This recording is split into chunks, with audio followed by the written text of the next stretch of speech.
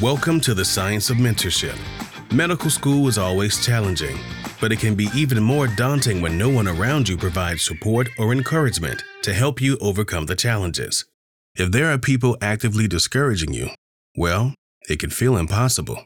Dr. Vivian Penn navigated experiences like these as she completed medical school in the mid-1960s at the University of Virginia. She was often the only woman and the only African American in her classes, and there was certainly pushback to her presence in a world dominated by white men.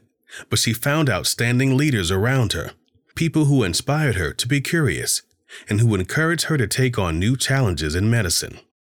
These experiences led Dr. Penn to a career as a highly distinguished pathologist, researcher, and administrator. She taught at Harvard and Tufts before becoming professor and chair of the Department of Pathology at Howard University in 1982. In 1991, Dr. Penn became the founding director of the National Institute of Health's Office of Research on Women's Health, where she led the implementation of clinical research inclusion policies for women and minorities.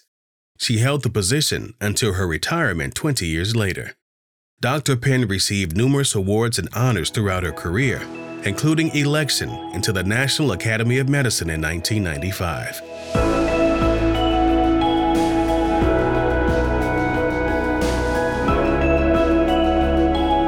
From a young age, Vivian Penn had people in her life who recognized her dreams and pointed her in the right direction to turn those dreams into realities. I've had lots of mentors over my life and through my career, and I'm not sure years ago we actually called them mentors, but looking back, I know that's what they were doing. They were mentoring me, they were helping me, they were guiding me on my career. Vivian's dreams started early in life, drawn from the leaders she saw around her. I grew up saying I wanted to be a pediatrician. I guess that's what I saw because the only doctor I had was the general practitioner who came to our house, and then the pediatrician I had that I think I went to until I was 17 when I went off to college. In the 1950s, however, dreams like that seemed like fantasy for most African American girls in the segregated South. The right encouragement mattered for Vivian Penn. I have to say my parents were the best because they never told me that as a Black girl growing up in a segregated South, where at a time when there were not many Black doctors at all and even fewer Black women doctors, if at all, that wanting to be a doctor was something that I shouldn't think of. And so they just said, if you want to be a doctor, you've got to study and you've got to work hard. I think it was a good way of controlling me, but that was how they did it. So I really only got encouragement from my friends and my family. Support from friends and family helped Vivian succeed in college, but medical school was an entirely different environment. Fortunately, she found a setting that opened up new ideas for her. When I took a job after college and was given a job, fortunately, by the transplant team at Mass General to serve as a research assistant. And I really was hired by the surgeon, Dr. Benjamin Barnes, but working with him was Dr. Martin Flax, who was a pathologist there. And eventually, as I continued to work with them over the next several years between my years in medical school, Dr. Flax welcomed me into his lab and funded me in a project of my own. And that's where I really learned a lot about research and what was needed to be a good researcher, the patience, the diligence, the record keeping.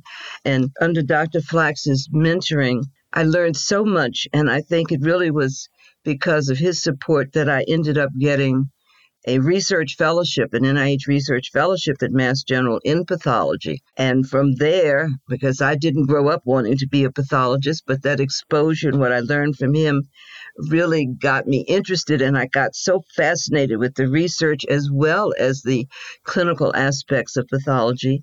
And so when he eventually left Harvard to go to Tufts as the new chair of a department there, and he wanted me to come as chief resident, and I said, no, I'd only come as faculty, thinking I'd never get a faculty appointment. And next thing I know, he told me I had a faculty appointment, and I went to Tufts. And that started the rest of my career. So seeing me as a college student, working with me, investing in my efforts and guiding me through medical school as I worked with him during the summers, and then taking me to Tufts with him as one of his faculty to start a new department. He served as my mentor, and I must admit that even years later, when I finally left Tufts and went to Howard as a department chair, Dr. Flax was my mentor there too. Dr. Flax not only helped her build confidence while at Mass General, but he also acknowledged her significant science contributions. Everybody says they want to do research, and knowing that I had been in the same position where we say we want to do research, but we don't really know what research is about unless we get that exposure. And so learning about research, what it meant, what it took, the patience that was required, the excitement when you make a breakthrough was really something that experience gave me. I would never have thought about going into pathology, which is why I think it's extremely important for young women and men considering careers in science or medicine or anywhere in the STEM to get exposed to the real practice, not just what you think it is because of something you read or just your exposure in classrooms, but to really get the experience of seeing someone who's really involved in everyday life, because it's very different when you're really involved in your STEM field, I think. Vivian was focusing on the medical track she was most passionate about, but unfortunately, this didn't stop situations that threatened to invalidate her along the way.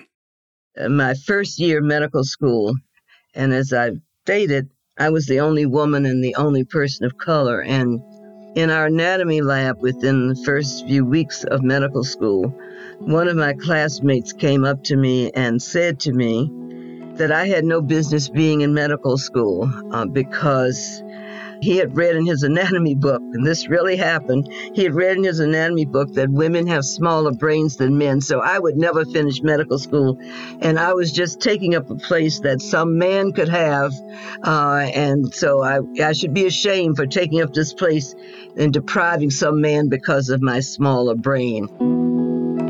And I don't know, he may have had thoughts also about the fact that I was a woman of color, but he didn't state that at the time. It was just my smaller brain as a woman. But I often will talk about that, and then I show our graduation class picture. And of course, I graduated with my smaller brain, but he flunked out along the way. So I learned very early that it's not the size of your brain that determines your proficiency in the STEM fields or science, math, or medicine.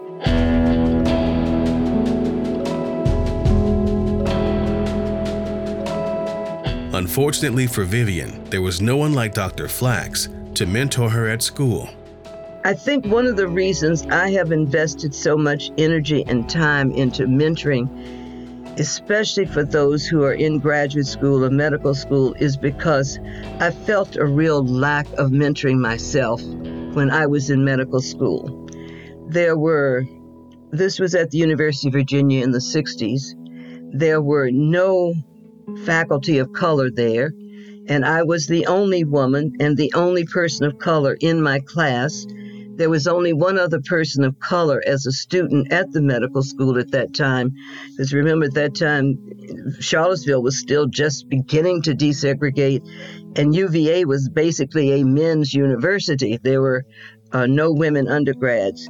And so, as a medical student, the times things would come up and I would really want to talk to someone about them, and maybe somebody who would understand my particular concerns as a woman and as a woman of color, being surrounded by all of some very gracious and lovely white classmates, but still different. There was only one woman full professor on the faculty, and she was absolutely nasty and condescending to me and to the nurses that I worked with. We were the women around. The nurses and me, we were the women on the wards. And yet she seemed so lovely to my male classmates. And I never understood that. I thought, maybe she felt because she was a woman in a man's world that she had to not give extra recognition to the fact that she was a woman. but it meant that I really didn't have someone that I would consider a mentor. Her lack of mentors at medical school made Dr. Penn feel she had an obligation to others, which she carried throughout her career. So I think thinking of that when I finished med school and then into my residency and my first junior faculty position, when students would come to talk to me, I had all my cases to do and I had other work to do as a faculty member in preparing my lectures. But when students would ask if they could come talk to me, I didn't see how I could say no. And so I really got involved just, my door was open. So I found at first it was the students of color, and then it was students not of color, and then women, and then men. And I think it got to be known that my door was open. And I think I just felt I had a responsibility to provide what I had not gotten because I knew what it was like. It can make a difference to have someone just to discuss that issue with. And so that was as I started my career as a faculty member, and I was spending so much time with students that the then dean of the medical schools finally said to me that I was spending so much time counseling students, he might as well give me the title of dean. So I became assistant dean for student affairs.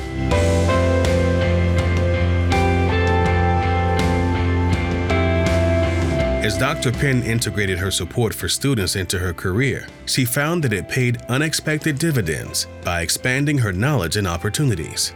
Bernadine Healy, she really served as a role model for me, and I learned much from her.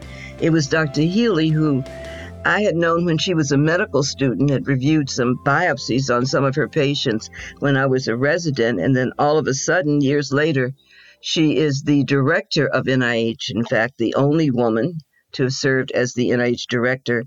And I was at a meeting when she was describing this brand new office on women's health research, and I raised my hand to ask some questions about it. And she eventually, not long after that, invited me out to NIH and offered me this position, this new position, to head up this office. Then someone I had been seen as a mentor for became my mentor because she was the director of NIH. I worked under her, and just watching as a woman in government at a time when there were not many women in leadership positions, watching and just observing how she carried herself, how she could exert authority at a time when many men still were resisting thinking of women in leadership positions. Dr. Healy gave her the independence she needed and set an example that influenced Dr. Penn's approach to mentorship from then on. I must say that she was a mentor who set the pace for me, who really set the example. She gave me the freedom to develop programs without dictating, which I had to learn how to do when I became a leader, that as a mentor, you provide the guidance and you're there if they need you. But you don't tell them what to do. You give others the chance to develop on their own. And she set a lot of those examples for me. And I think I've been a mentor to many, many people. And I think as a good mentor, you do what is expected of what's described now as a sponsor. But just as an example, just the last 2 days, I've done a recommendation for a student that I had who back in the 70s, as I've followed his career as he's gone forward and now is looking for another position. And I've just done his letter of recommendation and talked to him about what he's doing. I just heard last night from another student who was my student in the late 70s, early 80s. So I still hear from so many of my former students. And 3 days ago, just connected a high school student with some of my contacts because she's interested in maternal mortality and as well as applying to college. So I've been trying to guide her. And I guess I sort of consider all my former students as sort of my former current kids. If her former students succeeded thanks to effective mentorship, then more students could benefit from similar experiences. Dr. Penn understood that value and worked to improve mentorship whenever she could. Mentoring has been so important to me that while I was at NIH and director of the Office of Research on Women's Health, as we designed career development programs, every opportunity we could, we built mentoring into the programs. There's one in particular, Building Interdisciplinary Careers on Women's Health Research, which we designed specifically to provide for mentors, and that there must be mentors across departments for anyone. And this program is designed to advance postdocs into independent investigators, but with an interdisciplinary model, meaning from more than one field of medicine, science, or bringing in that interdisciplinary concept. And I was so fascinated with the idea that we could build mentoring into our programs that we designed this such that they had to identify at least 2 to 3 mentors for each scholar in the program. And then each year, it was designed so that all the scholars would come to NIH. And while the principal investigators were in another room reporting on what they were doing, I would meet with all of the scholars together and hear from them about their mentoring experience. So I would know if they were truly getting good mentoring, and it allowed other scholars to hear how mentoring is being done at other institutions, taking good ideas back. And to me, that's just one example of how important mentoring was to me, and that it was wonderful being in a position where we could really incorporate mentoring into a grant program and see it prolonged. And I still hear from some of the scholars back, I think that program started in the year 2000, and how they're now serving as mentors to others. Dr. Penn's negative mentoring experience wasn't the end of her academic career. It motivated her to find better support and become a mentor to others. But mentoring, as I envision it, is so important for careers, for anyone going into science, and because things don't always fall as you want them to. And then when you come to a fork in the road, do you go this way or that way, or where does your research go, or where do you go personally? And having someone that can advise you both on your career as well as on your science is so important. And I'm proudest of the programs we designed at NIH that really incorporated mentoring and good mentoring into their concept. For mentorship to be effective, mentors and mentees must work together. Effective working alliances mean that all participants know they have something to contribute, and they take the steps to do so. Obstacles are inevitable, whether it's a problem in research or a negative relationship issue in the field. Students shouldn't have to face challenges alone. Dr. Penn is making sure they won't have to. To learn more about the research of effective mentorship and for a guide to implementing best practices in your environment, visit our website at nas.edu/mentoring.